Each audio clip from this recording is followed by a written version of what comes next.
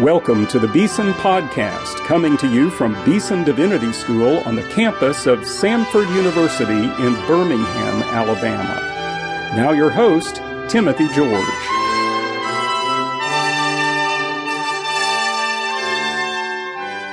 Welcome to today's Beeson Podcast. Today I have the privilege of speaking with one of my own Beeson colleagues, Dr. Mark A. Searby. Mark, welcome to the Beeson Podcast. Thank you, Dean George. Now, you've been at Beeson for several years, since 2007, I believe. You are the director of our Doctor of Ministry Studies program. So tell us a little bit more about your own background, kind of your pilgrimage to Beeson. Well, I was in pastoral ministry in Illinois for 24 years, partly while I was doing my education at Lincoln Christian College and Seminary in Lincoln, Illinois. But then after that as well, and after 24 years in pastoral ministry, then I served for 10 years on the faculty and administration at Lincoln Christian University there in Lincoln, Illinois. Then it was from there that I made my journey to Alabama and began serving at Beeson Divinity School.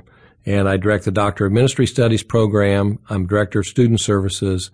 And then also I work with the Ministry Leadership program with Dr. Tom Fuller. Yeah, we appreciate you so much. We're going to talk about a new book you've written, but before we get to that, just for our listeners who may be interested and who may not know, tell us, what is a Doctor of Ministry? The Doctor of Ministry degree is the highest degree that we offer at Beeson Divinity School. It is to equip pastors who have finished their Master Divinity, have been in local church ministry for at least 3 years post-MDiv, and then want to continue their education. It may be in a specific area of preaching or leadership, and then also we're offering a new track in pastoral theology and pastoral care. So really the Doctor of Ministry program is to equip ministers for even deeper ministry and to also help them in their own revitalization in their journey as pastoral leaders. So it's an in-service professional doctorate in ministry. Yes. And it's done in terms of seminars over a period of a couple of years, right? 2 or 3 years. That's correct. Over a period of a little over 2 years. And then the last year of the program is spent with them implementing a ministry project in their context, and then writing that up in a dissertation and going through the oral examination as well as submitting their dissertation to their faculty committee. If any of our listeners might be interested in knowing more about that, they could contact you directly here at Beeson, right? Absolutely. Tell us your email address. My email is masearby@samford.edu. We'd love to hear from you if you're open to this idea, want to explore it. We have wonderful DMin students. They're serving the cause of Christ all over this country. Absolutely. And some of them, no doubt, are listening to this podcast this very minute. So hello out there. Well, we're here really to talk about a brand new book that you have written, Mark, called The Resilient Pastor, 10 Principles for Developing Pastoral Resilience. Now, that's a word that we don't often associate with pastoral ministry, resilience. So I want to ask you to begin by just unpacking that word. What does that word mean, the resilient pastor? Why did you use it for this book? Well, the term resilience and resiliency is really a fairly new field of study in some ways. Began in the 1970s with a lot of research that was done based upon some earlier studies that were carried out with children who had been abandoned, and to find out what characteristics allowed them to continue well and to overcome adversity in their lives. So that term has intrigued me for some time now. And as I began to reflect upon that and reflect upon resiliency and really the biblical term perseverance, which is the biblical term for resiliency, I felt like it fit the pastoral need that we have in our culture right now very well. So the resilient pastor is about developing pastors who, even while facing adversity, continue to live and lead effectively while growing through the experiences and the adversities that they face. And so I think it's a very appropriate title that my passion, my heart is to develop resilient pastors who finish well in their ministry leadership. Now, resilience, perseverance, you would say, would be a rough synonym for it in the Bible. So, we don't have a course here at Beeson on resiliency, do we? Or any seminary that I know of. How do you teach resiliency? How do you learn it? Resiliency is a process. It's something that you develop out of life's experiences, out of leadership experiences. But there are certain principles that are involved in becoming a resilient person, or in this case, a resilient pastor. So it is a process. It's not a magic formula that you can just say, if I do 1, 2, 3, 4, then I'm resilient. But it really is a process, and that's what I try to unpack in this book, are those 10 principles that go into becoming a resilient leader, and in this case, a resilient pastor. So it's you depending upon biblical, spiritual resources as you lead, as you face those challenges, and it is a commitment to a process that you do not do by yourself, but really, I strongly encourage that you do it in community with other leaders. I want to come back to those 10 principles, because that in a way is a core of your book. But before we do that, say a little bit about the crisis in pastoral ministry that makes a book like this so important at this particular moment. Yes. Well, several years ago now, Robert Clinton, who taught at Fuller Seminary, did a major study of hundreds, if not thousands, of Christian leaders. And in his study, he discovered that 7 out of 10 Christian leaders do not finish well. That means they either burn out, they fail out, or for some other reason, they do not finish well in their leadership roles. So that began my journey of looking at that and trying to discover what's happening with pastors in our culture. Well, the research, unfortunately, Dean George, has not been good. It's not been positive. Many writers suggest that 50% of pastors do not last more than 5 years after their seminary education. Say that again. That's an astounding statistic. Yes, that 50% of seminary graduates do not last more than 5 years in a leadership role in the church. Wow. So that has led to our crisis, really. As we see that happening. Then add to that the retirement of long-term pastors, to other crises that pastors face. And then, of course, as you well know, we hear almost weekly of high-profile Christian leaders who have failed in their leadership. It may be for moral reasons. It may be for prideful reasons, many reasons. But my passion is to try to stem that tide. And so this book speaks right into the crisis that we see in the church all around us today. Now let's go to the 10 principles that you set up in the book. You present these as a way of helping pastors to develop resilience in their life and in their ministry. What are some of these principles? Okay, well, I begin with the principle of developing intimacy with God. I believe that's where we must begin if we are going to be resilient pastors. That we understand that our relationship with God and the development of that intimacy with Him must be intentional, it must be disciplined, it must be Spirit-led. And so in that initial chapter and that initial principle, I try to unpack some ways that pastors can do that. One of my suggestions in that chapter is to practice the rule of life, the developing of a rule of life.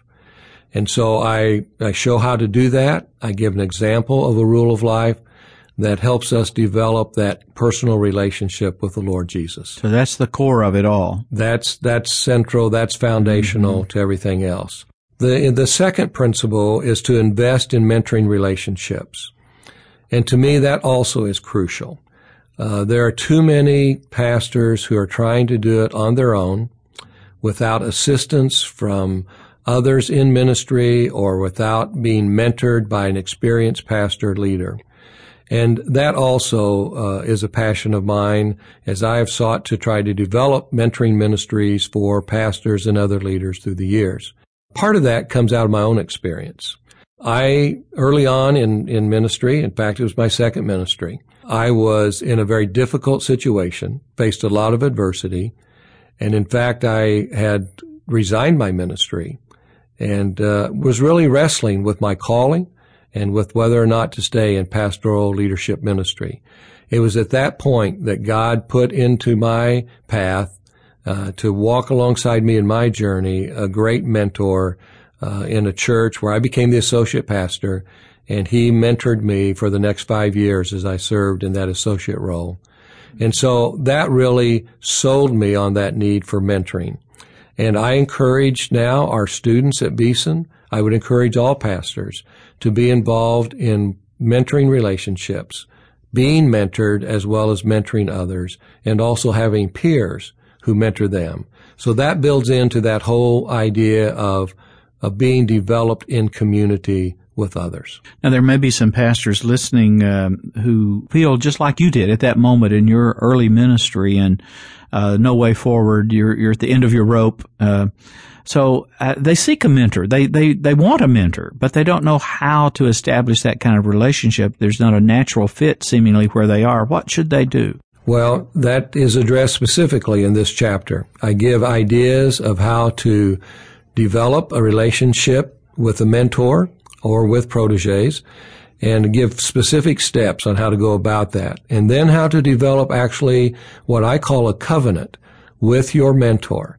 And so it's spelled out very specifically how to do that. But I encourage pastors, especially those who are discouraged and struggling with their ministries, to take the initiative, to find someone in their context whom they respect, then to pray about who that person might be that they would contact and approach to become their mentor, and then walk through with them some of the material that's in this principle of investing in mentoring relationships. Now, principle 3 has to do with dailiness. Yes.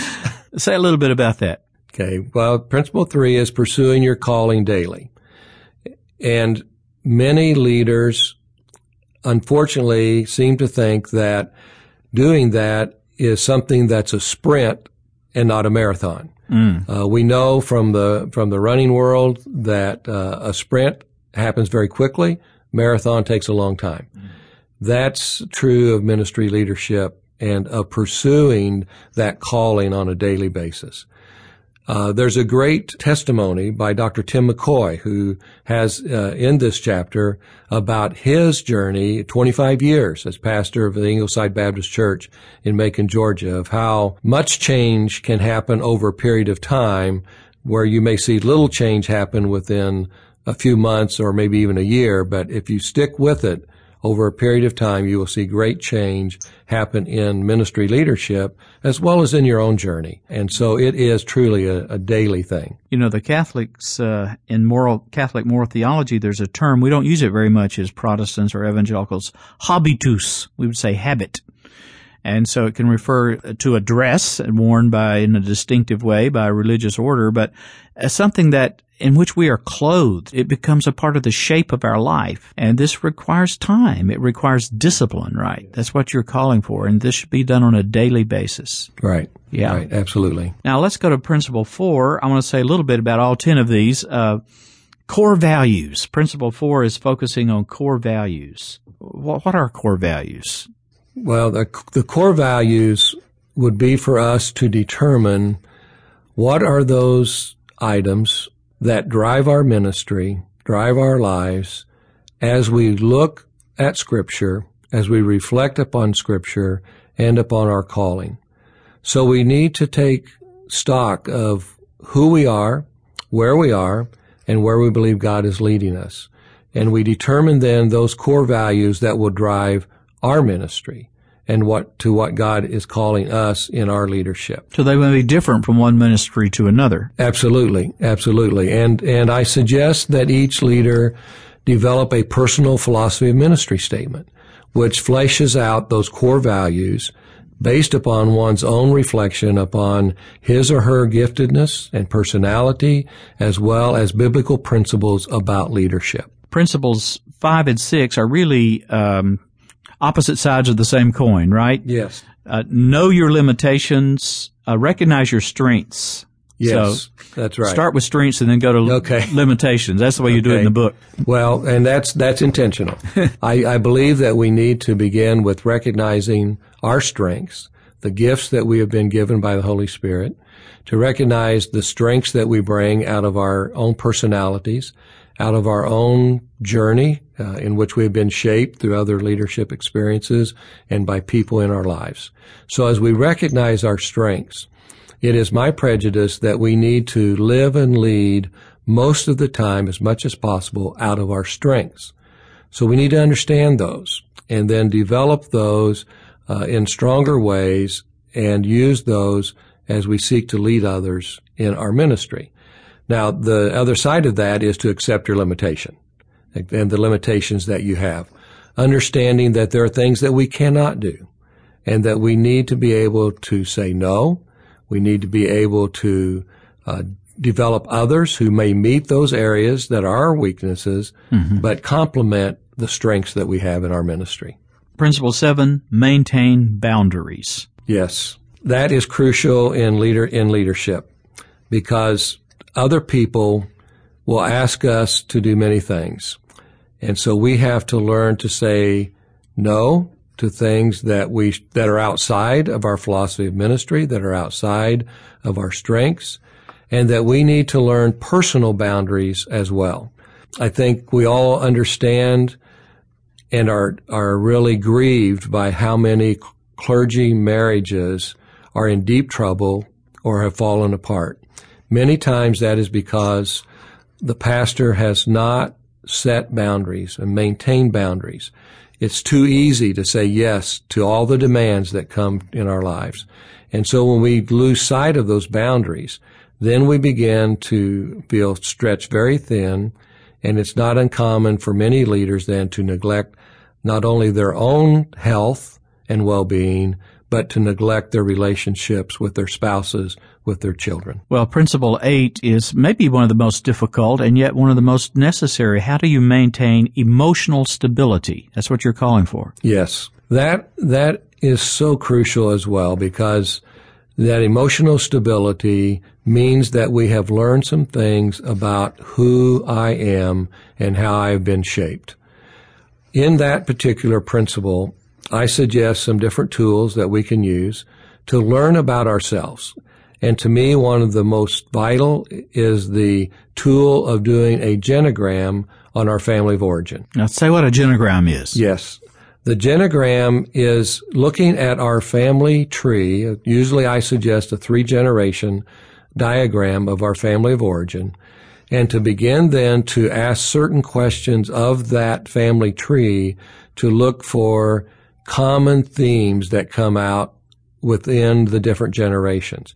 It may be themes about addictions. It may be themes about certain relational issues. Could be many things that come out.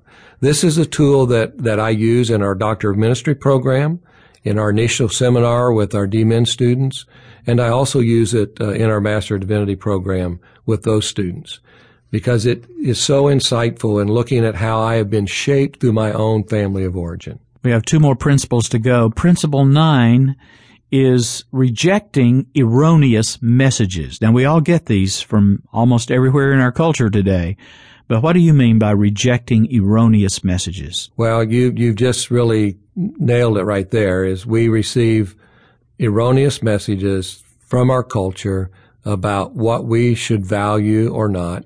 But we also receive erroneous messages, I believe, from well-meaning Christians at times, who place upon us pressures that we sometimes allow to drive our ministry instead of our core values and our commitment to biblical principles.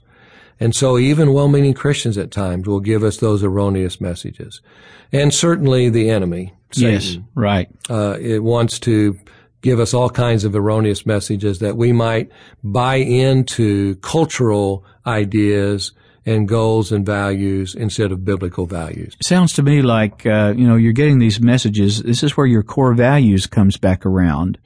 How do you determine what's erroneous and what's not? It begins with our being in the Word, listening to the values, the principles that we see in the Word of God through leaders through the centuries.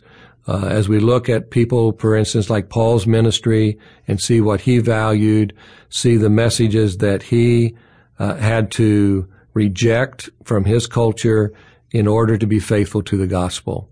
And so it begins with our own, really goes back to principle one, our intimacy with God, and developing an understanding of who we are in Christ and understanding the values that he gives us through the Word.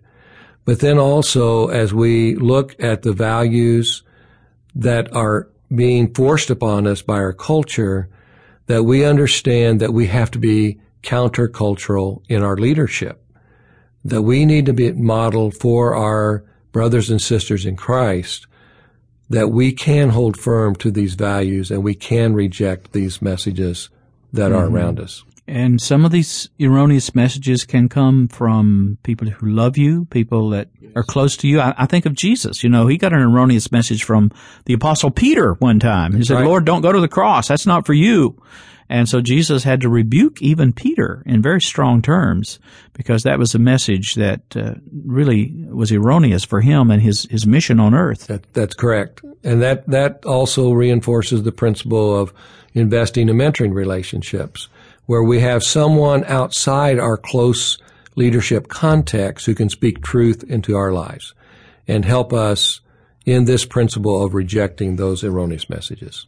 Now, your final principle, number 10, uses one of my favorite words. I think it's the greatest word in the Bible. I hesitate to say that because there are so many, many great words, love and glory and many, many, many others. But this one is grace. Yes. Embrace grace. Talk about that. Well, it is only by God's grace that we can become resilient pastors. As we embrace the grace that he gives us for sins in our lives, for wrongs that have been done to us, and as we embrace his sustaining grace as well as his saving grace. And so that chapter concludes the principles with the idea that we must embrace that grace if we are going to win these battles and finish well. All of us in leadership have made mistakes. All of us have done things that we regretted. And this principle says then we need to seek forgiveness. We need to confess when we've made those mistakes, when we've committed sins, and that by God's grace we can be redeemed in our lives and be redeemed for leadership. And the testimony that's shared is from a young leader who made a huge mistake in his ministry. And it had to do actually with financial improprieties.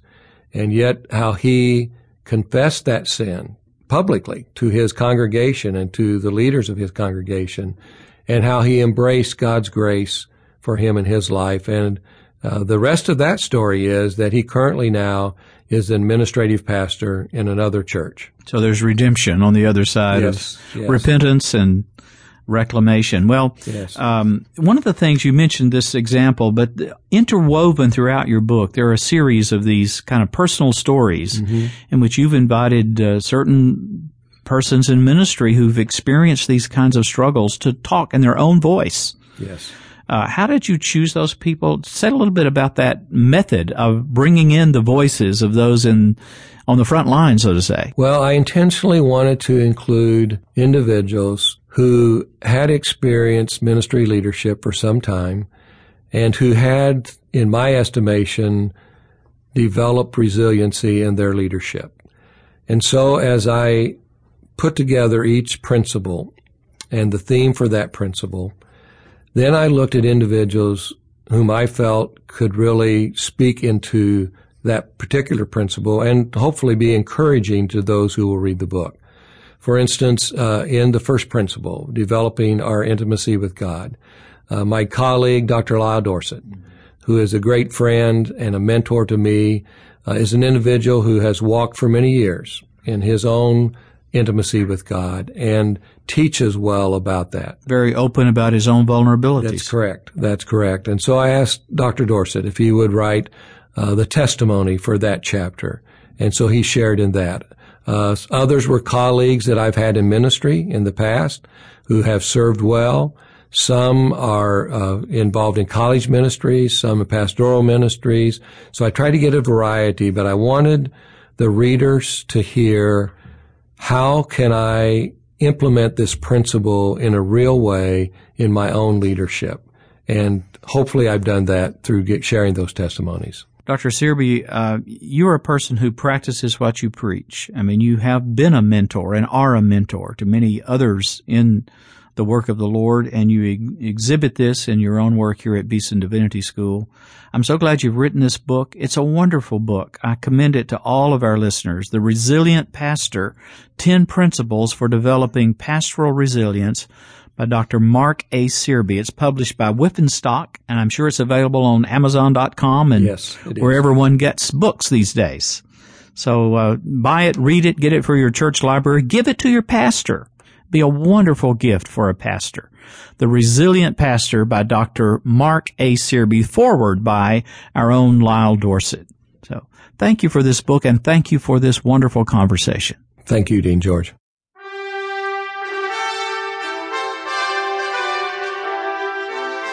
You've been listening to the Beeson Podcast with host Timothy George. You can subscribe to the Beeson Podcast at our website, BeesonDivinity.com. Beeson Divinity School is an interdenominational evangelical divinity school training men and women in the service of Jesus Christ. We pray that this podcast will aid and encourage your work, and we hope you will listen to each upcoming edition of the Beeson Podcast.